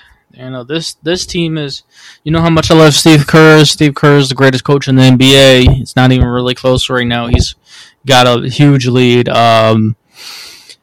The interesting factor, as I said earlier, somebody else in the league is turning 34, and it's Steph Curry. Steph Curry is 34 in this season. So it's going to be interesting to see, because his game, people might say, he's going to age well because of his shooting. Well, he's never been a great athlete. Great athletes are more of the type of players that age gracefully, like a LeBron James. Compare LeBron and Melo aging, because Melo was never the athlete LeBron was. So as they aged, LeBron was still, I may not be jumping as high, but I'm still jumping high. Steph has never been a great athlete, so even though he might if he starts losing a little bit of athleticism, it's because the whole scheme is built around Steph. If Steph can't put up more than 25 a game, it's going to be interesting to see how they fill that gap. Now, Jordan Poole would be the obvious choice for that, which is why they're such a stacked team, but it's going to be interesting to see what version of Steph we're seeing next year. But I'm excited to see what James Wiseman is. I feel like this team's extremely deep. They just got done winning a championship. They're going to be focused this season. They know who they are. They have an identity, and they're healthy right now. And I'm expecting the Warriors to be the best record in the whole league. I have them 66 wins, and I think it's going to be fun to watch guys like Jonathan Kuminga, Wiseman, and Poole grow into their roles even more. And this is a phenomenal team. I can't wait to watch. I'm big on the Warriors too. I can definitely agree with them being the number 1 seed. I mean, the way Curry plays, it's just hard to see him. It's hard for me to see him digress at all. But it is possible, considering that he, like you said, he never was a true athlete. He was always a smaller guy, had to shoot, run around screens and stuff like that. And he is the focal point of their offense. So it is good that they do have a player like Jordan Poole. So I'm going to say that I can see it happening, right? But it all depends on what their chemistry looks like going forward from this situation. How they bounce back will be the biggest what if going forward this season. Because it's because that can mess up chemistry for sure. Or maybe it can make everybody stronger. Who knows? But go both ways. It could go both ways. So we just have to that's kind of like, that's a waiting game, because you know what you're going to get from Curry, you know what you're going to get from Clay. True. But just the chemistry that you might be missing from the Warriors this year. Between depending how long Draymond is out, you know what I mean. He's normally the primary ball handler with all these what are they called? With all the scores and the way he what is it called? Initiates the offense. Yes, that too. But passing. The passing, but what you know what I mean? Like he does like the handoff post, with the handoff with the scores. Okay. You know what I mean? Like dribble handoff. The dribble handoff. Yeah. So it's like that could be the chemistry could be messed up there. Who knows? Without him being in the lineup, because he said he's gonna take a couple games. He's gonna take a couple days off. You don't know when he's coming back. So it's like that element will be missing. And you put not saying that I don't think the Warriors are going to change too much, but he is kind of like the leader, So yeah, I think it just kind of just depends on what the team looks like. What the team looks like post this altercation, post this situation. For me, I agree. Yeah. Well, you can go ahead and pick your next team. Utah Jazz. Okay. Oh my gosh. Was this the one of the teams that you were banking on me picking? No, not at all. Oh. I didn't see this coming at all. I just want to talk shit. That's it. This is, they're tanking. They're tanking? That's what we're going to call it? They're tanking. I call it being a poorly run organization. I call it being the worst run organization in the league. I'm gonna call it why can't you keep a coach? What happened with Quinn Snyder? Why was Donovan Mitchell refusing to play? I call it what are you doing there? Like you look like Sacramento of old. That's bothering me because like you draft all these old players. Then you take all this young talent. Taylor Horton-Tucker doesn't look like the same player anymore. So what did you really get? You're gonna lose bad. You're not gonna you make. I don't know. Everybody's trying to enter the Victor Wembanyama sweepstakes, but dag, you just, jeez, it's they got 0 for 82. 0 for 82. Yeah, they're gonna be 20 wins below. It's going to be either 20 or below that. That's how. 0 for 82. Just terrible. Just a poorly run organization. Period. Yeah. And then you were expecting Quinn Snyder to do stuff with all these old heads and Donovan Mitchell. Like, what do you... Yeah. And then you had a guy on your team, which I'm so happy. That's the only thing that you did right. That you was get rid of... was Trey Gobert. That's the only thing you did right. Yeah. Other than that, it was just like... nothing after that. Everything else is downhill. You're gonna look terrible. You're gonna get Victor Wembanyama maybe, but hopefully by the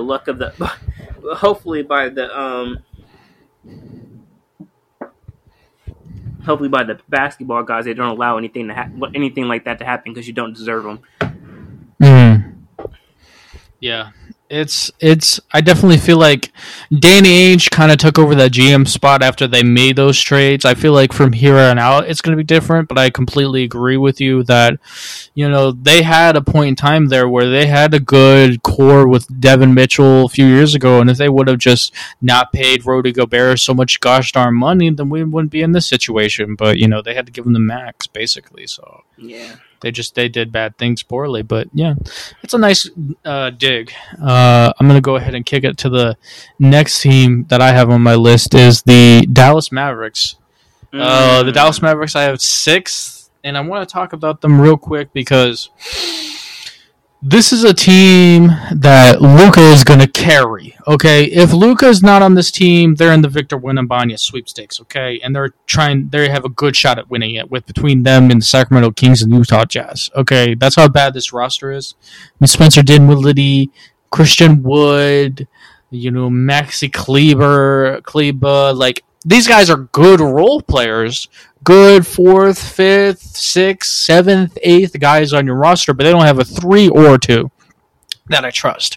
You know what I mean? And it's going to be Luka Magic. He's He's going to put up MVP numbers because he's been getting all the shots. Jalen Brunson's no longer there, so it's not like, Spencer Dinwiddie is still going to get shots up, but it's not like, they have Jalen Brunson to get shots up as well. This team, it's going to be greatly coached. It's going to be Luka Doncic putting on an amazing performance every night, but they're not going to do a lot in the regular season or the playoffs because they just don't have much else other than Luka. And, hopefully they can figure out, make a strategic move. They got to make a move to get somebody next to Luka, man. Yeah, and that's been their constant thing is that they had Porzingis, traded Porzingis away. They had Jalen Brunson, traded Jalen Brunson away. Even though I don't see Jalen Brunson as like a definitive 2, it was better than, nothing. It's just, I don't know. I don't know what they're going to do going forward because you have to you have a lot of aging players and players that maybe some people might want. Just move them around, see what you can get. See if you can luck up and get anything. Something that you can rely on. To, okay, look, if Luka's going to give us 30, just give us 15 to 20. Just give us something. Yeah. Something is average to something tonight. Don't be 40 and then everybody else got 7 or 9 points. It's just it doesn't work. Yeah, I agree. All right. So, what team's next for you, Chris? I'm thinking. Teams that haven't been chosen is the Grizzlies, Suns, Grizzlies, Pelicans. I had a feeling you were gonna. That's who I thought it was. When I said that, I thought Grizzlies, Nuggets. I never would have guessed Jazz. I just wanted to talk. What do you think about the Grizzlies? Grizzlies. I'm high on the Grizzlies. I'm really high. I've always been high on the Grizzlies. I'm excited about the Grizzlies this year. I just want the Grizzlies to win. I think that they have a chance. They have a chance every year, but I think that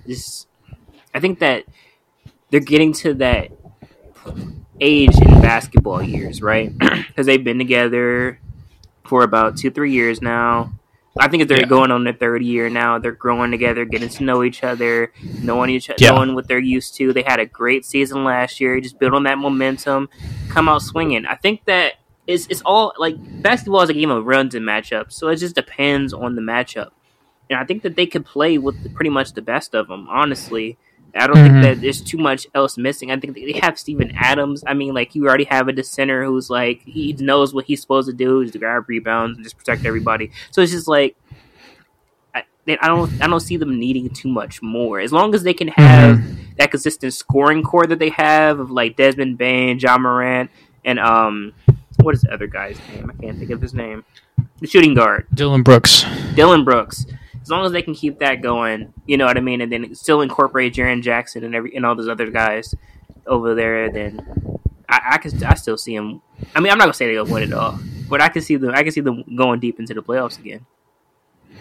Yeah, I completely agree with you. This team's got a really good chemistry. I feel like they really have a high-tier chemistry. They've been in the playoffs multiple times, so they have really good playoff experience. And I think Ja is going to keep on growing. He was showing flashes of shooting 3-point shots off the dribble and shot creating for himself back there. It's going to be interesting to see how much farther that develops. And the other player I want to talk about is Zaire Williams. Zaire Williams was a lottery pick last year. I really liked him coming out of the draft. 6'9", shot creator, can hit threes, really smooth. And it's going to be interesting to see how much more he develops this season. So to see how much more this team can be record-wise and to see if he can break the starting lineup. And it's going to be interesting for me to see how good he's going to be. But I really like this Grizzlies team as well. I've been winning 52 games. I really, really feel like this team has great chemistry, solid coach. He's not a top 5 coach, but he's definitely top 12 in the league. So I really feel like they have a lot of good things moving for them right now in the right direction. Exactly. Yeah. All right. I'm going to kick it to the next team, even though there's still a few other teams I want to talk about, but my next team is the Pelicans. We talked about it a little bit earlier with Zion. Zion is looking great. It's going to be really interesting to see how good he's going to be this year. This team could be anywhere from the 4 seed to the 7th seed based on how well Zion and Brandon Ingram and CJ McCollum all mesh together. And I really feel like they can be a really, really good team this year. I'm really excited to watch the Pelicans play, and the Pelicans have a really good team for the first time in a while. And Chris, what do you think about the Pelicans? I'm loving the Pelicans. I think that you hit the nail right on the head when you said that it could be anywhere from the 4 to the 7. That just clearly depends on their superstar role, and their superstar player, Zion Williamson. As long as he can stay on the court, that's the biggest thing. Staying on the court. Yes. So we know that when he's on the court, he's a monster. He can't be stopped. Yeah. He's not as tall, but man, when he jumps, he's like it's like no stopping that. Once he's in the air, you're just like, you're coming down and he's still climbing. It's just, I completely agree. You have to, I think that as long as they can incorporate Zion back in and, mesh really well, because they have, Zion can shoot a little bit, but you really don't have to worry about that. They have CJ and BI. I mean, they just, everybody just got to get it together, mesh well, get the chemistry up. It's going to take a couple games, you know what I mean? Because CJ's kind of new. Zion's new as well. I mean, he's not new because he is new because he hasn't played. But it looks like he's in the best shape of his life right now. So I think this might be look, you said earlier that he might get some MVP votes. I mean, I think that we might be seeing prime Zion this year. Yeah, it'd be fun to watch. I completely understand. Yeah. So I'm excited to watch. I'm excited to just see what they become because I have high hopes for this team actually. Yeah, I agree. All right. So do you want to list off your next team, or do you not have any more teams? Because I only want to talk about 2 more teams quickly. Go ahead. Go with yours. Okay, Minnesota Timberwolves. Okay, so let me explain to you guys. Even though I have the Minnesota Timberwolves winning 44 games, I just feel the West is really deep, and they might be the 9th seed. But the reason why I'm not as high on the Timberwolves as everybody else is going to be, and I don't think Chris is going to be as well, is because when you pair Rudy Gobert and Cat together, you have an extreme defensive weakness. It is because 80% of plays in the NBA start with a pick and roll. They start with some sort of screen to get the guard to get open and get into space. Okay, in NBA, the league switches; they don't stay. So what that means is they either switch or they're in drop coverage. A lot of times, guys like Rudy Gobert and Cat are in drop coverage, which means they're next to the center, next to the goal, next to the hoop, and they're going to expose this team because they're so big and lanky but slow at the power forward and the center position. And it's going to be the same issue that the Utah Jazz used to have every time they get in the playoffs. They used to face the Warriors and the Nuggets, and any team that had any good guards, they got torn to shreds. And it's going to happen again. And, it's a fit problem for me more so than the grandiose view of they have a lot of talent on the team. You know what I mean? They do have a lot of talent. I'm excited to see Anthony Edwards, you know what I mean? But this team is just really, really, really, really poorly built, and they don't have a lot of good wing defenders. They have one that's okay, Jaden McDaniels, but other than that, it's a gaping hole there, and I disagree with what they did here. That's what I think. Chris, what do you think? Yeah, I don't like the Gobbert pickup either. I think that there's going to be a glaring problem there is because he doesn't play any defense, and I'll stick by that, and I'm pretty sure you'll stick by that as well, is that the reason why he was so good at, had so many blocks and won Defensive Player of the Year was because it's just a system he was in which the guards would drive their the person they're defending toward him, and it would just make it so easy for him to get a block. Because, how are you not going to get a block? You're 7 foot. So, because he can't come out on the perimeter because he'll get broken down. So it's like, he's not a lob threat. So what is he there for? You kind of just pushed Cat out, but that's okay because on the other side, I see it could possibly work, right? And this is how I can see it can work. Because if you can somehow get Cat and Gobert on the floor at the same time, that gives Cat room to space. And what is Cat really good at? He's really good at shooting threes. Out of the bigs, he's one of the best shooting bigs in the league. So if you can hide Gobert by hiding Cat and allow Cat to shoot from the perimeter and not really clog up the lane, even though you would, I mean, you kind of messed up last year when you wouldn't let him just be in the and be a center. I mean, you know what I mean? Like, be down low and really, like, try to take advantage and dominate the big post. body and dominate the post. Yeah. You kind of messed up there, but I guess if you're going to try to right your wrong, you can set him on the perimeter and, you know what I mean? And it's really space the floor. That could work out because he does have a little bit of guard skill. But, yeah, I mean, I don't like Gobbert, so. And, yes, I'm calling him Gobbert. Say something. I wish you would. You know who I'm talking to. I'm talking to you, not you, Jason. He knows. The comments. He knows. He knows. Everybody's got a dictionary, and everybody's got somebody that's commented on TikTok videos that's an English teacher. I feel like there's like 50,000 of them. Right. They just go scroll through TikTok just to see what mistakes you made. It was exactly. a joke. Okay, it was a joke. It's a joke. It's a joke. I know it's Gobert and not Gobert, but I call him Gobbert. It's fun. Exactly. Yeah. All right. The last team I want to touch on really, really quickly is the Houston Rockets. I'm excited to watch them play. Jalen Green is going to be so much fun to watch. If you're a Houston fan, I'm going to be, league passing in, watching these games because I want to see how Jalen Green's going. And, I want to see how Jabari Smith looks, the number one guy on my big board this year as well. And they did a really good job with another guy from LSU who was really high on my big board as well. He's like top 10 small forward. And, watching KCP as well, and Alperen Sengun, and Usman Garuba. And, I'm excited to see those guys play together. Hopefully they don't give too many minutes to Eric Gordon. Because I feel like whenever he's on the floor, he tries to get shots up just to keep his points per game average up. And, develop the young guys. And let's see how they do. And I'm excited to watch them play. They're not going to win a ton of games, but they're going to be fun. So... Yeah. That's what I'm excited about watching the Rockets to see my back-to-back number one big board overall players on the same team. Right. With Houston, I just want to see more of what we saw during the second half of the season for Jalen Green. That was really impressive for him to take such a leap. And I think that if he could take that leap and then Jabari Smith, do more of the same and starts to coming to his own in the league, they could down the line, they'll be a great team. Yeah. Pushing for the playoffs, but I think right now they'll just be fun to watch and fun to watch grow. Mm-hmm. And that's what I'm more excited about, is to watch them grow. I completely agree. Yeah. Completely agree. All right. You ready to kick it to the last topic for the day?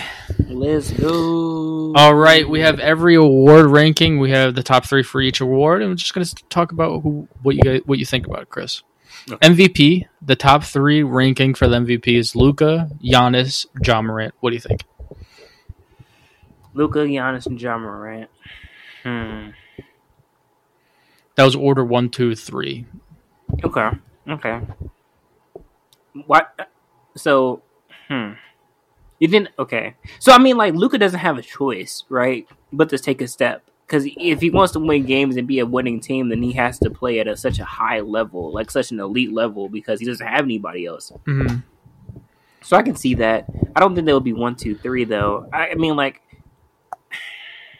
I think that once Zion really gets playing, the voters will really look at Zion a lot more, and he might be in the top 3 voting, or maybe Joel Embiid, depending on how it turns out for him.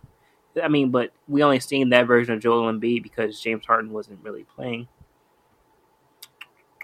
I don't know. That's kind of difficult to say. I guess since I'm guessing that's what you think about the MVP. I really feel like that was a really good take, and so we're going to go ahead and transition to the most improved player next. And the most improved player ranking for 1 through 3 for us is Tyrese Halliburton, LaMelo Ball, and Jaren Jackson Jr. Chris, what do you think of that? Ooh, Jaren Jackson, Tyrese Halliburton.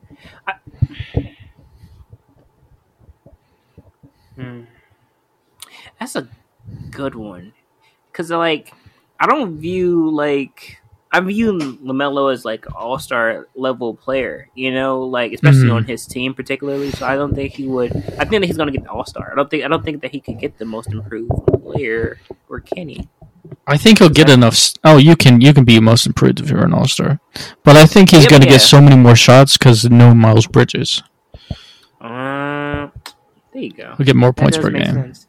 Yeah, I think his. I mean, I know you can get like most improved and be an all-star. I understand that, but I'm like, I don't really see him as like that kind of player. But I can see that happening. I can see him taking a step forward because he would have to carry more of the scoring load for the Charlotte Hornets.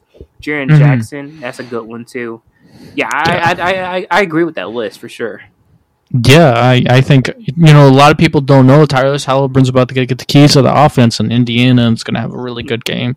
You're scoring wise, so I completely understand because I made the list.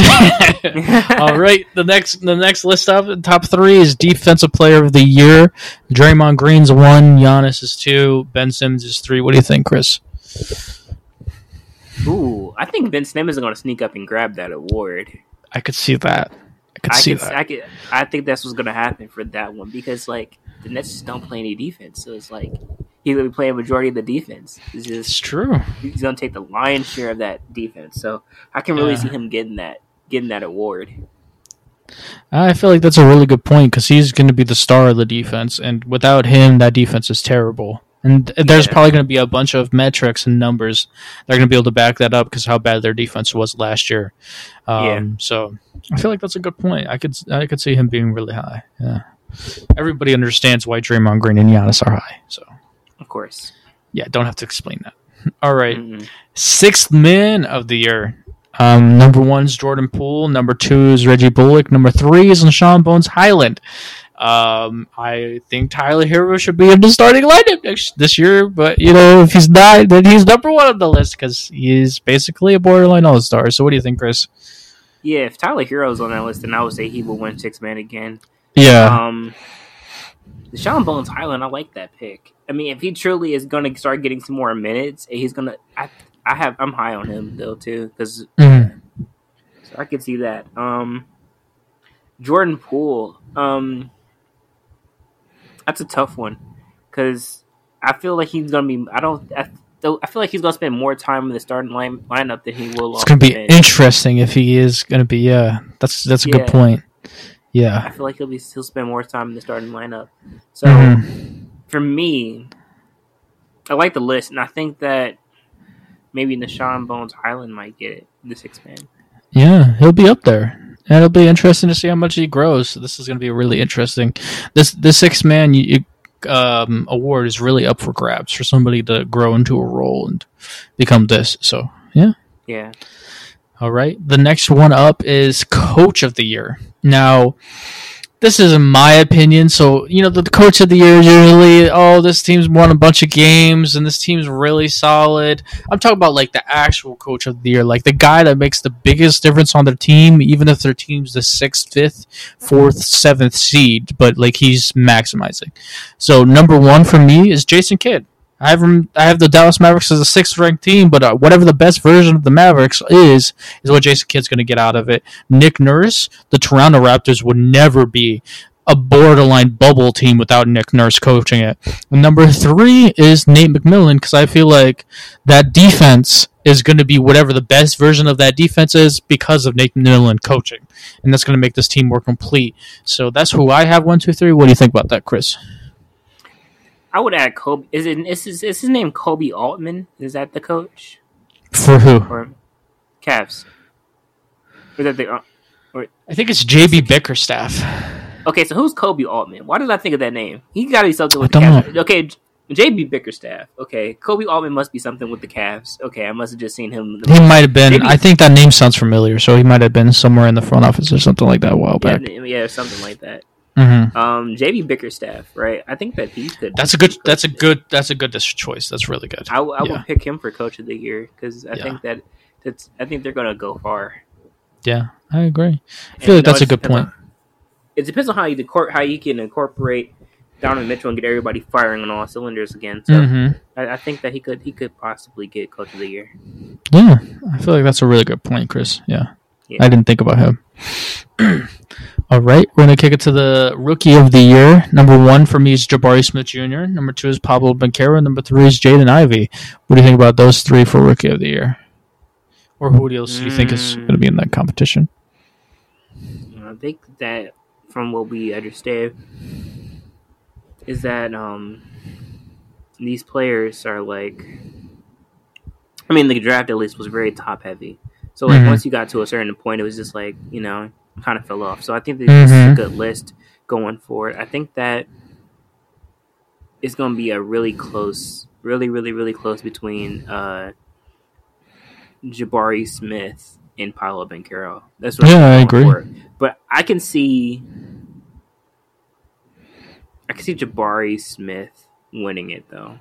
Yeah, I feel like it's Jabari Smith and Pablo Banchero are definitely the front runners because they definitely have, out of the forwards on their teams, they're both the best scorers.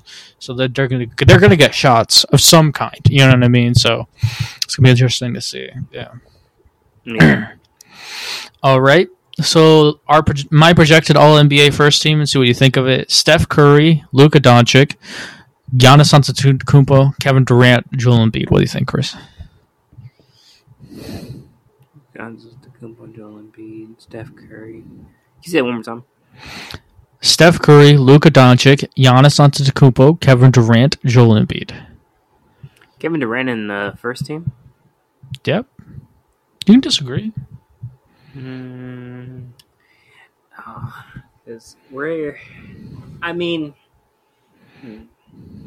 thinking because that's kind of a good lineup. I think that matches, but I mean, I think that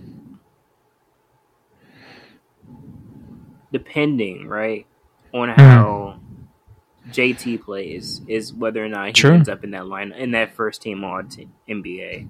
True. I want to believe, you know what I mean, that he's going to be a better player than he was last year, or even on the same level. Then he can definitely be a first team All NBA and kick Kevin Durant out. That's true. I agree. I can see that happening. Or very competitive forward list. Yeah. Or we can always just wish upon a star, and hopefully Anthony Davis can stay healthy. AD, yeah, it's right. AD. Yeah. Ron had enough first team All NBAs. It doesn't matter to him no more. That doesn't bother me that he's not on the list. Yeah. All right, you ready to kick it to the second team? Yeah. Second team's Ja Morant, Trae Young, LeBron James, Kawhi Leonard, Nikola Jokic. What do you think of that? Ooh, wait. Hold on. Kawhi Leonard on the second team? That's it. You didn't make these easy. That's not easy. It's not easy. No. I took time to think about it for sure. It's tough. Yeah, this is tough because I'm like, Kawhi on the second team? Because I can see Kawhi being on the first team as well. Me too. Yeah, it's really tough. Yeah. Yeah. I wouldn't put LeBron on the second team though. I don't think he'll. I think he will end up on the third team though. Okay. That's a good point. Yeah. You ready to kick it to the third team? Huh? So you ready to kick it to the third team? Oh, I would say I would replace LeBron if since JT doesn't make the first team. If he doesn't, then I would put him on the second team. Okay. Yeah. Sounds good. The third team is Donovan Mitchell, Damian Lillard, Jason Tatum, Zion Williamson, Karl-Anthony Towns. What do you think of that? Gosh. That is wow. That's really wow. Okay, hold on. Because Donovan Mitchell on the third team? I mean, who's the guard for the second? The first? Okay, I understand Luka, right? You can't. Luka and Steph were the first team, and the second team was Ja Morant and Trae Young. Yeah, it's tough. It's tough. There's no Devin Booker either. I left Devin Booker off. These are wow. Okay. Heck, I don't want to. I mean, and I left AD off too. That shows you how elite these guards are in forwards. Yeah. It's like I'm still trying to figure out how did this Donovan Mitchell get to the third team? Okay, I'm accepted. I don't know what to say. That really baffled me. Yeah, that really baffled me. It's a good NBA league, man. There's a lot of good players right now. It's a really good league right now. Really deep. All right, is there anything else you say before we kick it to the end of this podcast? No, I'm all good, All right. my friend. Well, yeah, thank you guys for listening to the podcast. We really appreciate anywhere you're coming from, TikTok, YouTube. We really appreciate you guys leaving comments or liking, reviewing, sharing with your friends. Next week, on next week's episode, we're going to be talking about the NBA playoffs predictions. We're going to break down the brackets and just tell you who the NBA champions are going to be.